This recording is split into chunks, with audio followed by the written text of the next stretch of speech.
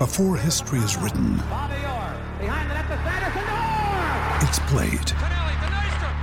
Before it's frozen in time, it's fought one shift at a time. Before it's etched in silver, it's carved in ice. What happens next will last forever. The Stanley Cup Final on ABC and ESPN Plus begins Saturday. The most valuable commodity I know of is information.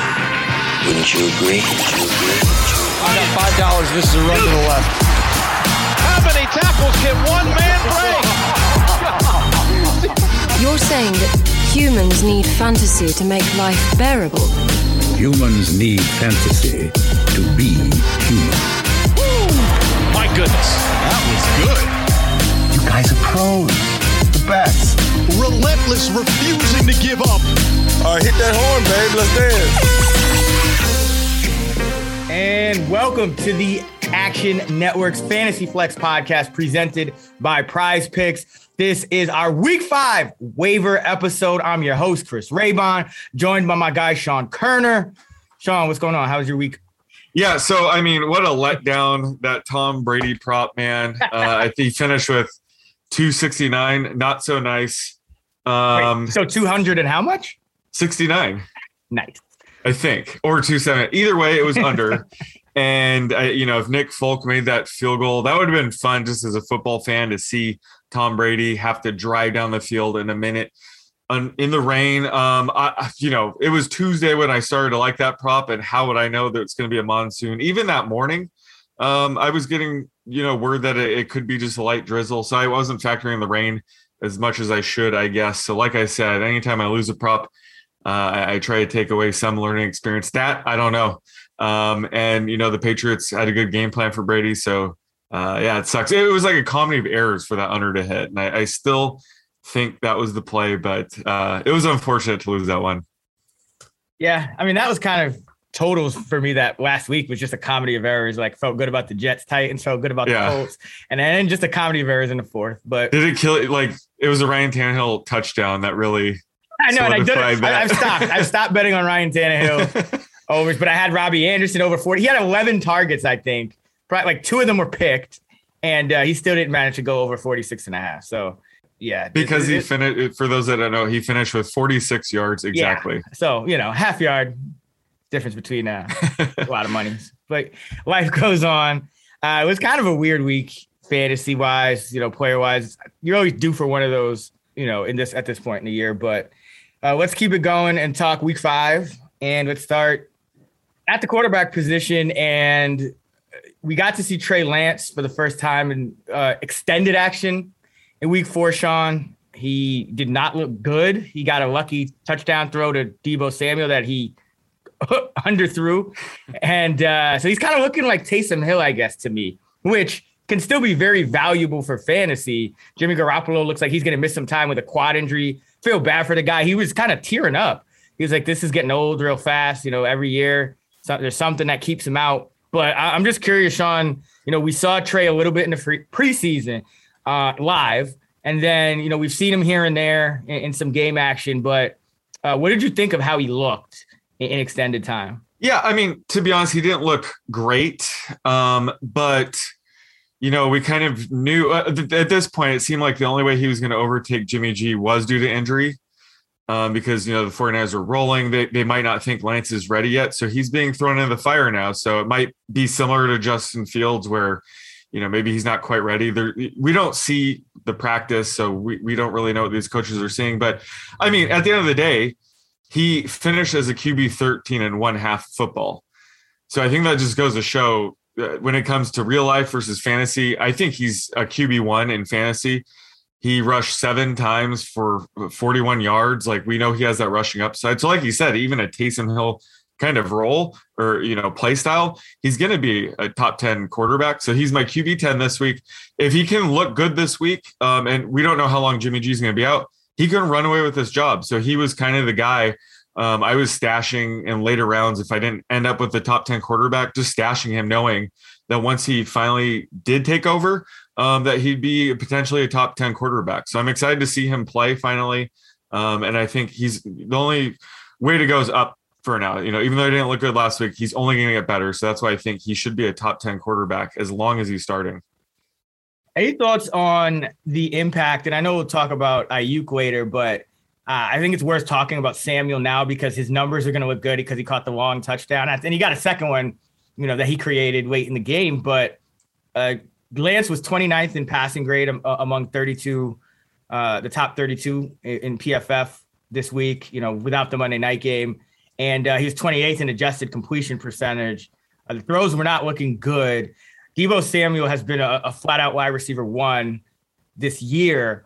Does Lance's insertion relegate him to more like a wide receiver 2 or lower? Do you expect some regression from Deebo with Lance in the lineup? Yeah, I mean, I'm expecting some regression just because, he can't keep up this 30% target rate. Still don't know what's going on with Brandon Ayuk, but at some point he's going to start catching, 3 to 4 balls a game. George Kittle's been banged up. So I wasn't surprised to see Deebo have a massive game, but I don't really consider him a consistent wide receiver 1, but they still like to manufacture targets to him, even carries. So he has a very high floor going forward. He's one of those players where I think he's going to help Trey Lance more than anything. So yeah, I just view him as a high end wide receiver 2 going forward. How about you? Yeah, I think it's going to be probably more mid-range. I'm worried about San Francisco in the short term. Lance did not look ready, especially throwing the football. We know Shanahan is a brilliant schemer, and a lot of what he does revolves around the run game. Because you also lost Trent Williams, and that we remember how much the Niners struggle when he goes out. He's one of those guys. He's like on that Tyron Smith level where you kind of, his absence is felt. And I just worry about a quarterback that doesn't really have a great feel, not great accuracy with a left tackle down. Now it's like they probably go really run heavy and try to protect him. I think he'll do a lot on the ground, but I am worried about the pass catchers, and Deebo's really been that one guy that's been consistent. So yeah, I'm a little worried about Deebo. We'll have to see what's up with Williams. It looks like he's going to be out at least a week. Yeah, he was carted off. Yeah. So I'm just assuming it was severe. Yeah, well, yeah, Shanahan said he was worried about him, so that's never a good sign. Let's go to let's talk about the other rookie quarterback real quick. Justin Fields, better performance. Matt Nagy still saying Andy Dalton remains a starter when healthy. But as far as the short term, Fields goes this week. We're firing him up, or what are we doing with Fields here? I don't think we're firing him up. He hasn't really shown much on the ground. That's why, the one thing I got right, we both kind of missed on his passing prop that one week, week 3, when he threw for 68 yards, one short of greatness. But he hasn't really flashed that rushing upside that we know he has. I tend to think he's going to be more of a pocket passer than people realize. So that's why I liked his under 44 yards in his debut. And again, he followed up with, he only had 3 rush attempts for 9 yards. So he's just lacking that upside right now. And again, he didn't throw a passing touchdown. So I view him as a low end QB2 for now. And it remains to be seen what's up with Andy Dalton. So I'm fading Fields in the short term. All right. Yeah. We're probably not starting Fields against the Raiders. I mean, at some point, I think he breaks out. We haven't seen the Raiders play this Charger game, but as we record this, one thing I will say about the Raiders, their defense is highly underrated. They're top 10 in early down success rate against the run and the pass. Gus Bradley doing a great job. Max Crosby playing out of his mind. So we'll see how they hold up against Justin Herbert. But if there's an absolute collapse or something, maybe we feel a little different about Fields. What about Trevor Lawrence? Streaming option this week against the Tennessee Titans. Zach Wilson got his first win against Tennessee in week 4. Yeah, Lawrence is appealing this week. I hinted at it last week where I thought, they're going to start to have him rush a little bit more. And we saw that in full display. He had 8 rush attempts for, I believe it was like 36 yards, somewhere around there, with a rushing score. So I think that's going to help elevate his floor and ceiling combo. But, he did lose DJ Chark. That's a massive blow to Lawrence going forward. He's going to lean on, I guess we'll talk about this when we talk about wide receivers, but he's going to lean on Shenault and Marvin Jones a little bit more. But again, it takes away that vertical threat that Chark had. So I think that's going to ding Lawrence a bit. So he's my QB 20 right now. He's still not really a streamer option, but certainly in 2 quarterback leagues, it's good to see them utilizing his rushing skills now. So he's right in that QB 20 range going forward, I think. But yeah, he's going to have some bad games going forward. And I think that they've shown that they're more reliant on the running game. I think James Robinson, his stock went way up this week, but I'm still pretty low on Lawrence. Yeah, I think, there's a lot of guys still, that I would prefer over Lawrence. Yeah. I mean, he's had he's had multiple interceptions in 3 of his 4 games. He's only had multiple touchdowns in 1 game. I look at a guy like a Sam Darnold at this point, as a more reliable option, I think. The rushing touchdown leader. Right. Yeah. League. No, I mean, hey, you get what you can get. You take what you can get. I mean, even a guy, you look at the Jets Falcons matchup, Matt Ryan, Zach Wilson. I think those guys, in 2 matchups of bad or shaky defenses, have some upside there. So there's a lot of guys. Joe Burrow going against the Green Bay secondary that's a little banged up. Jair Alexander went down, and they're not going to have Mixon. So there's a lot of quarterbacks. I think Lance. I probably even lean Fields over Lawrence at this point because I just think there's more. I still think there's more upside with Fields. Bill Lazor took over play calling for the first time. I think he's going to keep it. Mm-hmm. So I'm actually a little. Trevor Lawrence still has Urban Meyer there, and now no DJ Chark. So the first 2 plays of the game, if I'm not mistaken, in that Thursday night game, went to Tavon Austin and Jamal Agnew. Yeah, not good. That's where those are the kind of guys that are going to have to step up. Yeah, they're like the ETN replacements too. Yeah, those were like technically probably the ETN replacements, but yeah. So, yeah, Trevor Lawrence. I mean, I know Tennessee kind of collapsed, but Tennessee came into the game with number 2 in early down pass success rate on defense. And if you watch that game, it's not that they played poorly. It's that Zach Wilson made a couple of just monster throws down the field that I don't know if 5% of the other quarterbacks in this league, like there's probably Rodgers and Mahomes, like only other guys that can make those throws. And we knew that was the upside with Wilson. Yeah. That's ironically, those are 2 quarterbacks he was compared to as, having a ceiling comparable to those guys. Right. The floor is obviously much lower. But that it's not like the Titans just got embarrassed by this guy that wasn't putting up points. It's that he made throws on him. And Lawrence, we just haven't seen that. He's been inaccurate. He hasn't looked good. So, yeah, I'm still on wait and see with him. Let's go to running backs.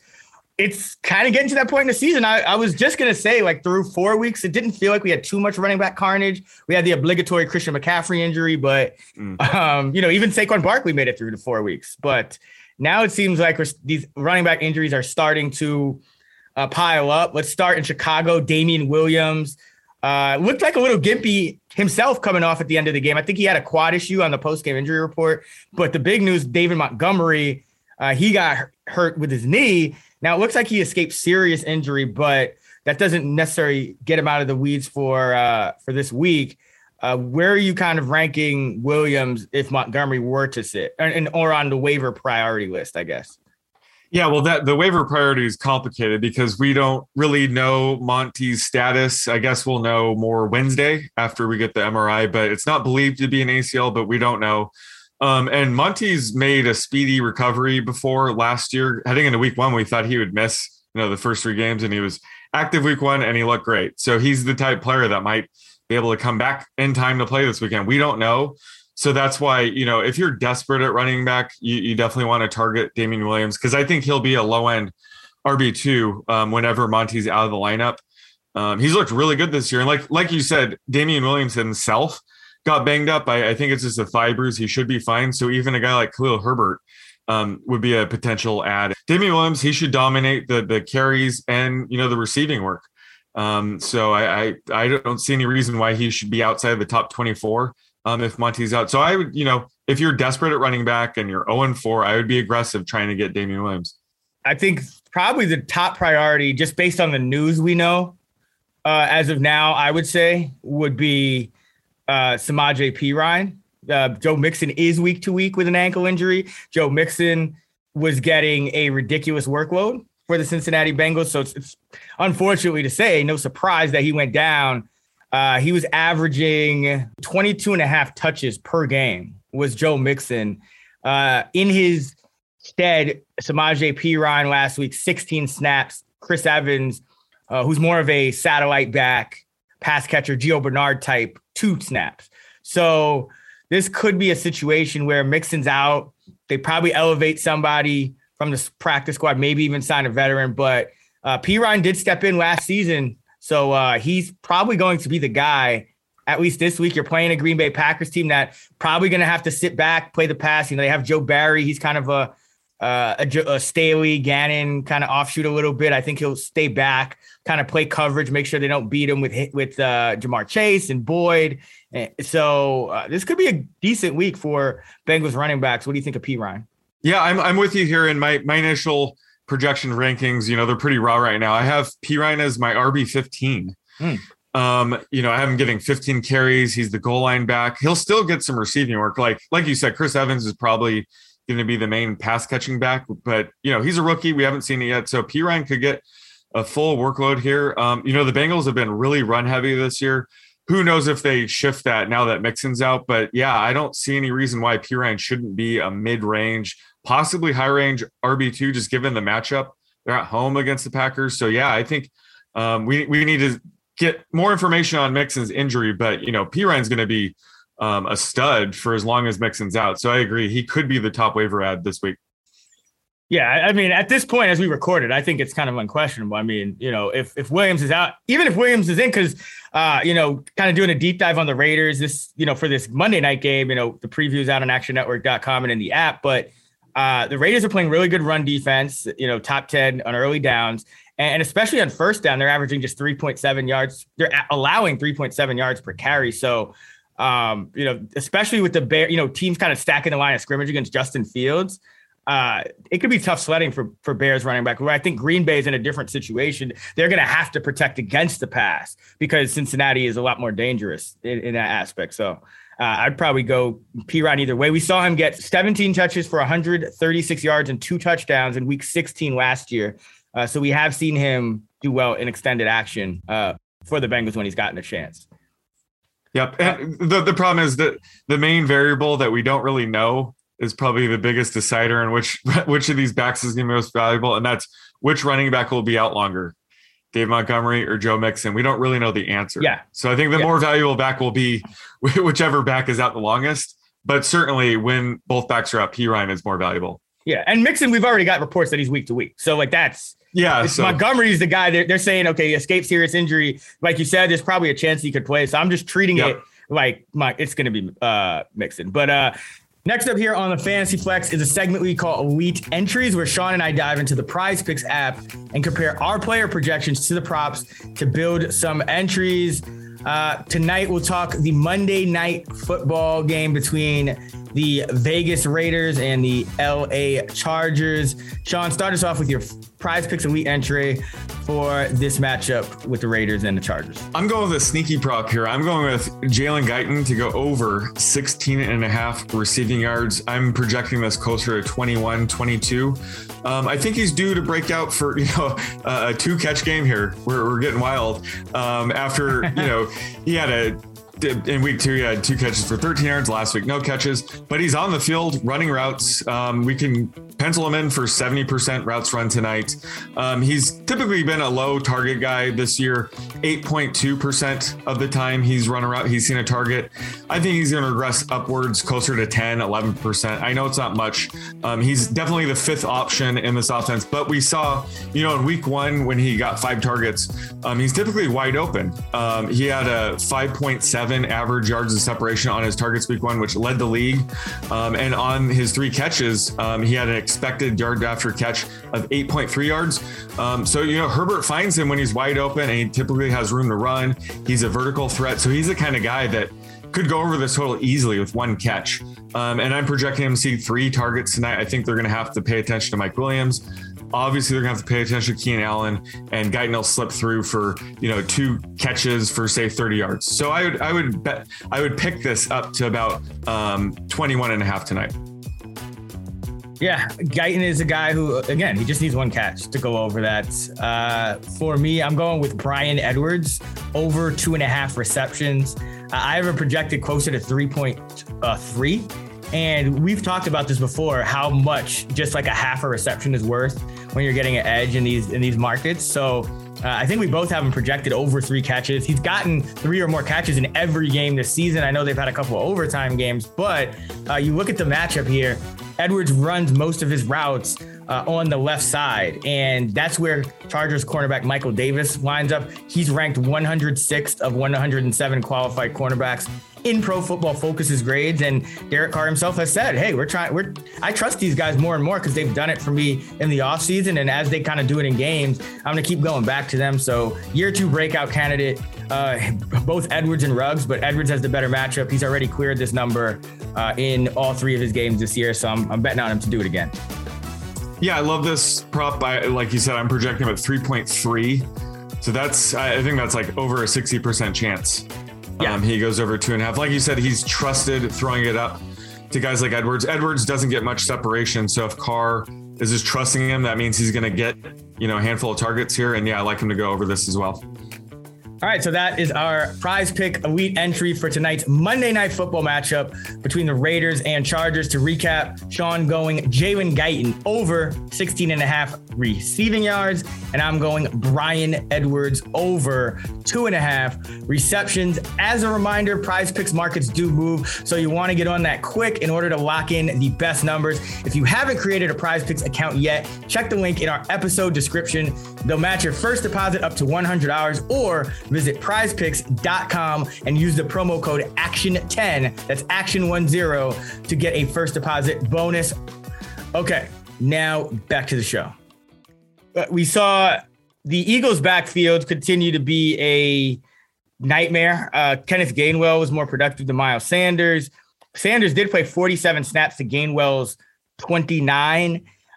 This is one of those backfields I think you're going to start to see even out as the season progresses. And I remember talking about this with you before the season, that it just didn't seem like the Eagles were fully committed to Sanders. Remember, new coaching staff. They drafted Gainwell, obviously. At the time, the reports were, okay, they're kind of checking out Boston Scott. Obviously, he fell out of the picture altogether. Doesn't really get snaps unless it's a blowout. But are you scared for Sanders here, given that he's the old regime guy, Gainwell's the new regime guy, and Gainwell seems to be gaining ground here? I'm terrified for Sanders. Scared's not even, it's Halloween season. I am scared out of my mind for Sanders. And I figured that Gainwell his role would only grow as the season goes on. Like you said, it's a new regime. He's very talented. Sanders might be falling out of favor with the coaching staff with some of his public comments. So it's interesting. Oh, what did he say? I actually missed that. Well, he was saying that they should run the ball more, things like that. Rubbish. But I don't know if we really want the pass catching back with a scrambling quarterback like with Jalen Hurts, but it's a non-zero chance that Gainwell could just take over the lead role. So I think he's definitely a must add in PPR formats, just because he does have RB2 upside if he does leapfrog Sanders. But in the meantime, this might be a situation to avoid completely. Sanders is all the way down to like my running back 30 right now. So the uncertainty doesn't help him, to say the least. So Gainwell's the guy that I think we should be adding right now. Yeah, I agree. I think the writing's on the wall for Gainwell to kind of take over that role sooner than later. I mean, he looks good out there. It's not like he looks bad or he's been messing up. Here's an interesting stat for you, and here's the reason I'd be concerned for Miles Sanders. You already have Jalen Hurts getting carries inside the 10. So the Eagles have had 7 carries inside the 10. Hurts has gotten 3. The other 4 have been split 2-2 by Gainwell and Sanders. Sanders on his 2 carries inside the 10, -7 yards, no touchdowns. Gainwell, 15 yards, 2 touchdowns. There you go. So if Gainwell's, he's the receiving back in theory, because Sanders has always had trouble, or lately he's had trouble in that area. But Gainwell's also becoming the more trusted and effective red zone back. Then what? I mean, Sanders is essentially like Amir Abdullah on the Lions back in the day, where it's just like there's nothing there. So yeah, I'm worried about him. You can't really sell at this point because his value is so low. But if we see like Sanders patented long runs or something, sell like immediately. Yeah, if he breaks off an 80-yard touchdown next week, that's the time to sell. Exactly. Speaking of guys who likely won't be breaking off 80-yard touchdowns anytime soon, we saw a little shift in the Ravens backfield. We have to pour one out for our guy, Tyson Williams, who is a healthy scratch over instead of being one of Le'Veon Bell, who was elevated, or Devontae Freeman. So the way the snaps broke down, Latavius Murray continued to get a stranglehold on the backfield with 45 snaps to Bell's 20 and Freeman's 8. So Murray kind of playing a majority of the snaps here. It seems like they've settled on him as that go-to guy, and they're kind of experimenting with, everyone behind him. They gave Tyson the first crack because they felt he earned it just by being there. Now they look to be working in Bell over Freeman. Thoughts on this backfield going forward, Sean? Yeah, so Latavius Murray is clearly the lead back now. He's the only guy I'm interested in. He's still yet to catch a pass, though. I need to look at the week 4 numbers, but he's been averaging like 25% routes run and still has yet to catch a pass. That's why last week I was saying, I'm very worried over Tyson Williams because he's been sort of relegated to the pass catching back role, which is not valuable in this offense. They had been pointing out that he's been terrible in pass protection. So that resulted in him being inactive. I didn't see that coming. But I guess Le'Veon Bell's in playing shape now. So, behind Latavius Murray, we could see Le'Veon Bell and Devontae Freeman sort of handling that pass catching work. But Latavius is the back to own. He's a bit touchdown dependent. He has 3 touchdowns in 4 games. So I'm not thrilled about him, but clearly he's in that role we do want in the Ravens offense. So in standard leagues, he's probably, an RB3 flex play right now. I think he has a safe hold on this job for now, but anything can happen. We've already seen this merry-go-round of running backs of the Ravens. So it's just a nightmare. And at the end of the day, Lamar Jackson's their best runner. So we have to remember that. But Latavius Murray is the back to own right now. Yeah, I mean, just think about how high up we were. And I thought it was probably even a little too high. But, we were drafting J.K. Dobbins pretty highly. When he was healthy, and it's kind of the same role. There was always going to be a second and maybe even a third guy to mix in behind Dobbins. So if Murray's going to be in that role, and Baltimore's defense, I mean, it's getting better. It went through a lot of injuries early in the year, but we saw them kind of handle business against the Broncos, knock a quarterback out of the game. They're kind of getting back. You knock a quarterback out of the game, hold the team with 7 points for the last 3 quarters or so. So I think his role will be valuable. The Patriots, Damian Harris, 36 snaps, Brandon Bolden, 19, JJ Taylor, 4. I think we kind of expected it backwards, right? We thought Taylor would be the guy over Bolden, but Bolden's been there a long time. I don't think he's going to be like the James White. So this is kind of just a positive for Damian Harris long-term. Stevenson was still a healthy scratch, even though we heard positive reports. Yeah. And we knew that Damian Harris, everybody would struggle against the Buccaneers, but man, this is a disaster. I'm with you. I think Bolden's more of a short-term plan until they get JJ Taylor up to speed, but I'm surprised we haven't heard like Duke Johnson or some pass catching vet try out for the Pats, because I think they do need somebody. This could be a situation where Ramondre Stevenson has a window to become a lead back. I don't know. I'm avoiding Patriots running backs outside of Damian Harris in positive game scripts. This is just a situation I'm trying to avoid. It's like a poor man's version of the 49ers, right? No, rich man. The 49ers are the poor. Oh no, how dare you? Absolutely. I'm not playing with, I'm not doing that. Because at least at the Patriots, and like Bill has actually been consistent. It's been like, okay, Stevenson fucks up. Okay, bye. Like, true. We like James White goes down, we play Bolden more. And we play Bolden more with a week of preparation. Like he's been consistent, in what he's been doing. And for the most part. I agree. We know when it's a Damian Harris week and they're playing the Texans. So this is a Damian Harris week. So if Damian Harris can't perform well here, that's when a Stevenson opportunity might arise. But yeah, I think they'll get back on track here with Damian Harris. But who knows how the Bolden, JJ Taylor, how that situation is going to unfold. But there is value. I mean, James White, he's out for the season, right? He's out for a while. Yeah. Out for the season. Yeah. So there's that pass catching role that's up for grabs. So we'll be interested to see how it pans out. But I'm not trying to predict it right now. Yeah, and the Patriots have options, because remember, what always has to happen on pass catching snaps is about, maybe 20, 30% of the time, you have to leave somebody in the block. And the Patriots have 2 pass catching tight ends that they can use. They have Jacob Johnson, the fullback. So there are options to where they don't need to replace James White with another James White. They could, and Kendrick Bourne was playing well. They just got N'Keal Harry back. Mac Jones is playing well. They could go to 4 wide more. Their offense has a lot of options that don't involve necessarily White. as like that, as another pass catcher. So, and I think that's also why they're comfortable just playing Bolden, because he's going to probably pass protect. He's been there. He knows the system. Yeah, he can take a draw play for you here and there. He's not going to fumble the ball. He's been in the system for a decade now? Yeah, he went to Flores for like a year, played with him, so. Yeah, but he just knows the system. Yeah, so and that's probably why they're not signing Duke Johnson, because Bill O'Brien's Bill Belichick's friend, and he's probably like, I coached Duke Johnson. That dude was trash. So, well, speaking of Brian Flores, though, Dolphins running backs, I guess maybe if you're another situation where if you are like 0-4, 1-3, struggling, you need a little bit of help, just a glimmer of hope. Maybe you try to pick up Malcolm Brown, 35 snaps, Myles Gaskin 12, Savon Ahmed 5 last week. I don't know if Malcolm Brown is a glimmer of hope. Hopefully you don't need to add Malcolm Brown. If anything, the takeaway from this is just Myles Gaskin's value tanked. 2 carries for 3 yards, no receptions. I said he was atop the frozen pond because we didn't know how this running back situation would work week to week. So I'm afraid we can't trust any of these guys unless one of them goes down. But I'm still holding on Gaskin. You can't drop him. You can't sell low. But man, that was bad. And I think Gaskin's still the back. I think he's going to have his weeks. But just right now, it's impossible to trust any Dolphins running back. I don't want to add Malcolm Brown. I'm just holding on Gaskin, and I'm not happy about it.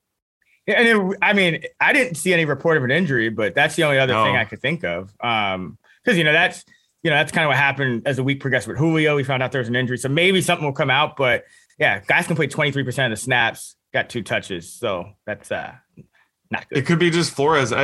He's a hot hand kind of guy. I mean, he was willing to bench Tua mid-game last year, so why would he not do that with running backs?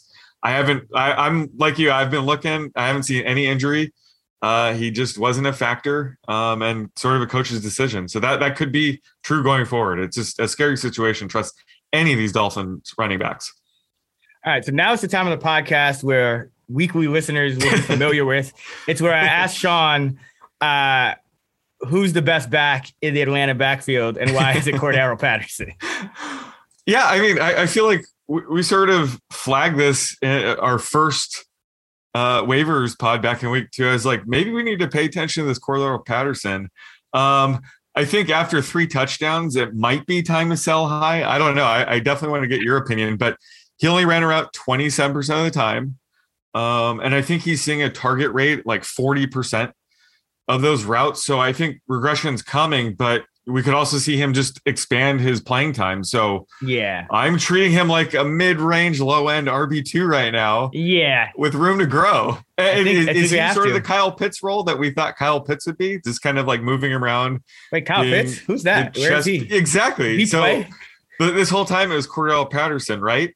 Yeah. I mean, hey, we were right. We were right in the call too of hey, Kyle Pitts, we need to pump the brakes a little bit. I know. Hockenson and Andrews haven't been as consistent either, but the issue with Pitts was that you probably missed out on a wide receiver that would have gave you some decent production in that 4th round. So, yeah, I don't think we can sell high on Patterson because there's still too much uncertainty. Mm-hmm. And here's something I noticed that I don't think it bodes well for the long term. Obviously, Russell Gage out, Patterson, playing a little more receiver too.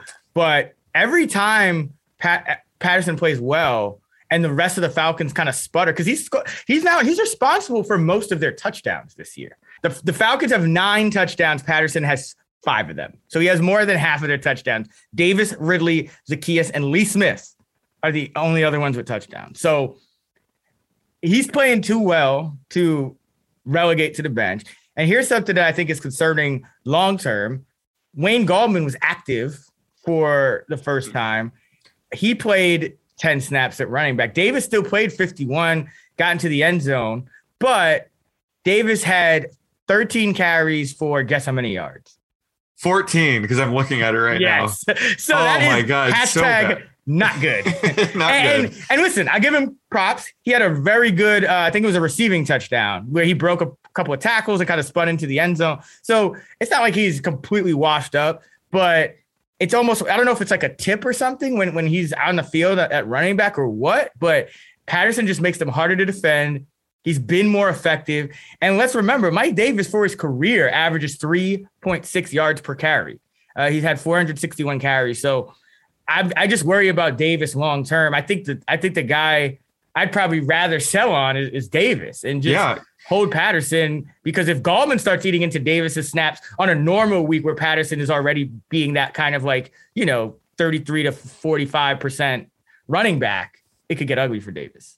Yeah, I'm with you there. And now would be the time that I not sell high on Davis, just sell Davis, because he caught that receiving touchdown. So he had a decent line at the end of the day. But yeah, I noticed Wayne Gallman being active too. So I'm projecting Gallman for 4 to 5 carries next week. Davis is down to 11, and he hasn't been really effective with his carries either. And, Patterson's eating away at his receiving usage. So Davis is being trapped into this RB 35 value going forward. So if you can sell him for, I can't even think of options, but just, a low end RB2 that might be disappointing too. I don't know, maybe a Myles Gaskin, Miles Sanders. I don't know. But just a comparable guy that you can just get some value from him, because his value could tank very soon. Yeah. If you could trade it for Cordero Patterson, actually. Yeah. Could you imagine? that no way you can do that now. But hey, you never know. Mike Davis was a frozen pond candidate. And I was like, I don't know who would steal carries from him. Cordell Patterson? No way. Yeah. So it's looking that way. So Mike Davis, he is falling into the frozen pond. Oh, he's there. He's averaging 3.1 yards per carry and 5.0 yards per reception. He's been completely ineffective. And talent-wise, Wayne Gallman is not too far off. Like you said, Mike Davis doesn't have a strong pedigree. He's been in the league for 6 years now. And he had a good year last year, but there's no reason Wayne Gallman can't pass him up any moment right now.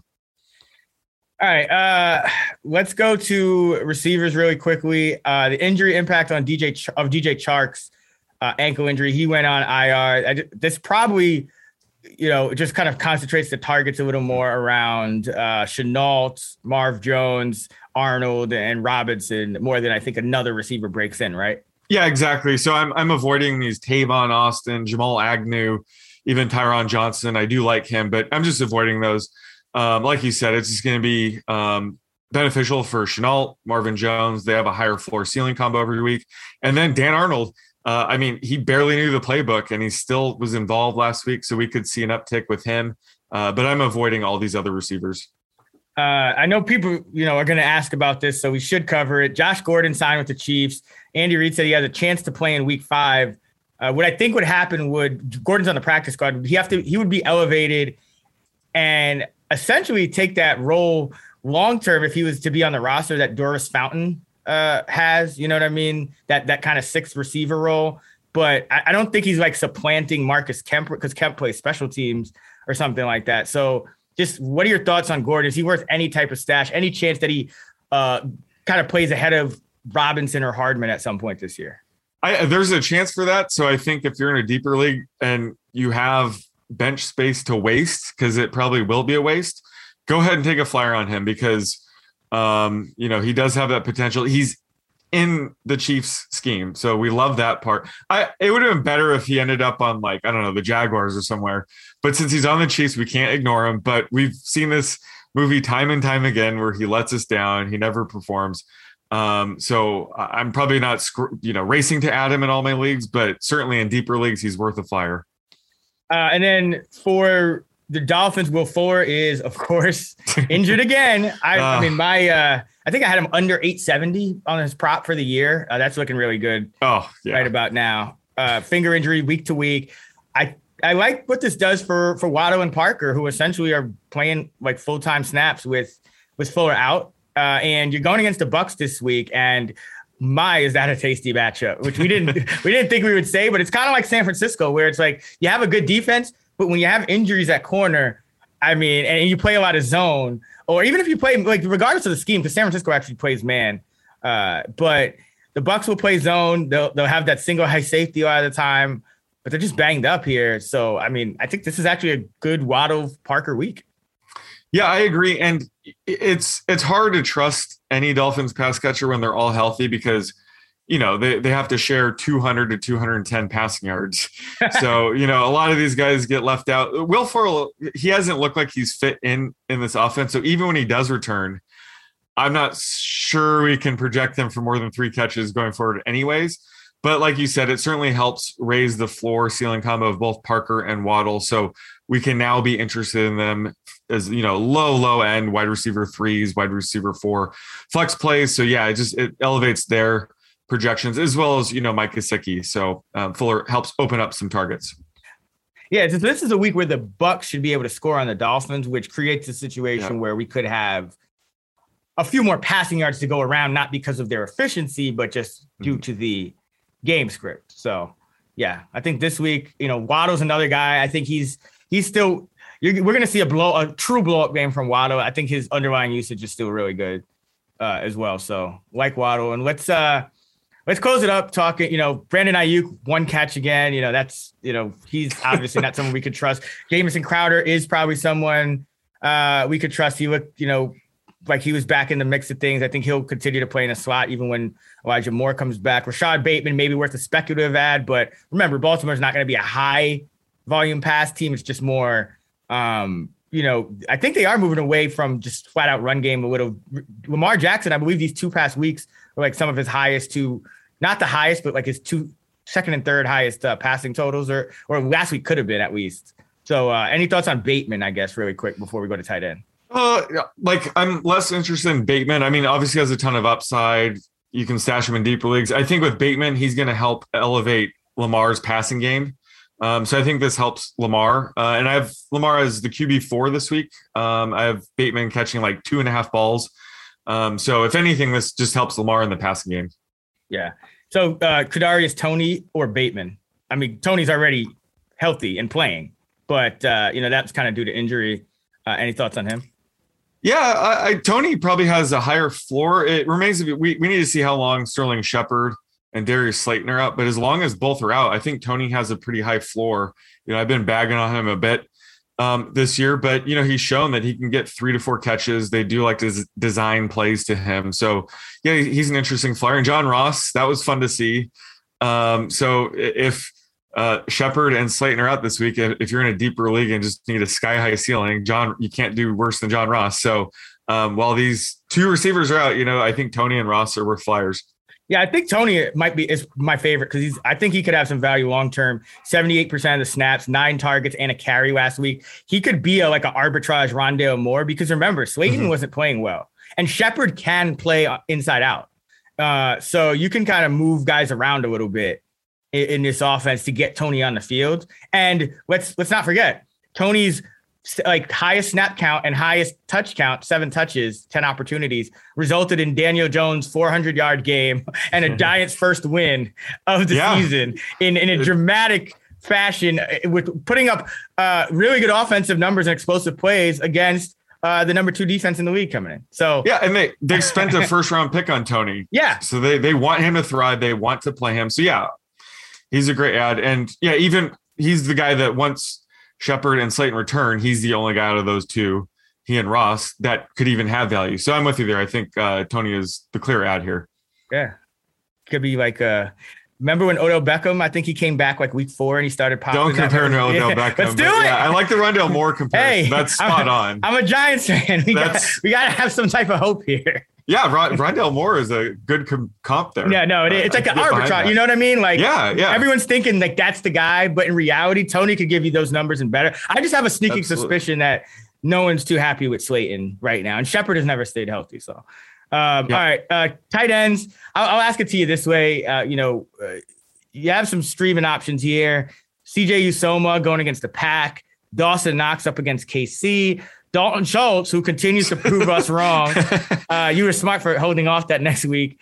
Credit to Dallas and Dak Prescott, first of all, and Kellen Moore. They're doing great things out there. But you have him going up against the Giants this week, and then Dan Arnold against Tennessee. Which one of those guys, if you had to pick one to stream, would you go after? I still think it's Dawson Knox, just because he's running around 75% of the routes for one of the most potent passing offenses in the league. And I called that back in week 2. I was like, if he can keep up the 75% share, he's going to be money. And it's, unfortunately, it's come at the expense of Gabe Davis. You had mentioned they're running more 11 personnel. Yep. And, Emmanuel Sanders is running away with the wide receiver 3 role. So Gabe Davis needs an injury to be relevant again. But Dawson Knox, he's averaging 75% routes run, and the touchdowns, the yards are coming. So it's Knox for me, because long-term, I think he could be a tight end 1. Whereas, Uzomah, that might be T. Higgins was out.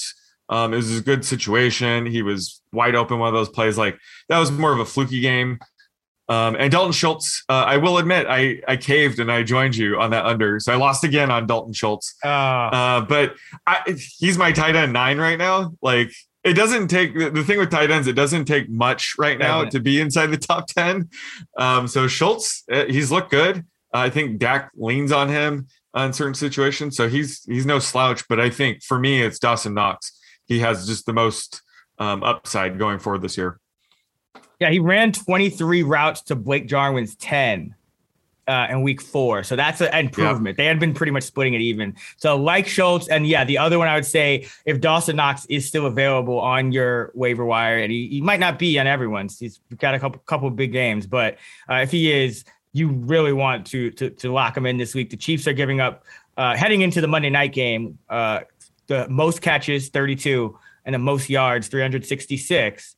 To the tight end position, also the most touchdowns, 5, and they're not tied with anyone. They're just giving up. Yeah. So I think the answer is no, but does Dawson Knox have any drops this year? He has a 79% catch rate. I'm assuming he hasn't dropped a pass, but I know he's working with hand-eye coordinator thing. Like, he was just doing a lot of work in the offseason to stop dropping the ball. So that could be one of the reasons why the coaching staff is, using him heavily. He's always had the talent, but one drop. Oh, he does have a drop. Yeah, according to PFF. So, every site is different. But one drop on 19 targets with 15 catches, PFF has him for. Definitely an improvement from last year. Last year, he was dropping the ball a ton. So, and you know what I love to see? Only 6% pass blocking. Perfect. So he's running routes. He's running routes. Yes, we love that. Out there. Yeah. Four contested catches out of 5 contested catch opportunities. So, the underlying metrics are great. Josh Allen has a 137.8 passer rating when targeting Dawson Knox with a first down on 60% of his receptions. So, very, very ascending guy. It's going to be tough week to week, I think, because they have so many options. They have Diggs and Beasley and Sanders and even Davis, and they still have running backs. But this is a great match. Every tight end's even Travis Kelce had a bad game. Oh, so every tight end's inconsistent. So. All right.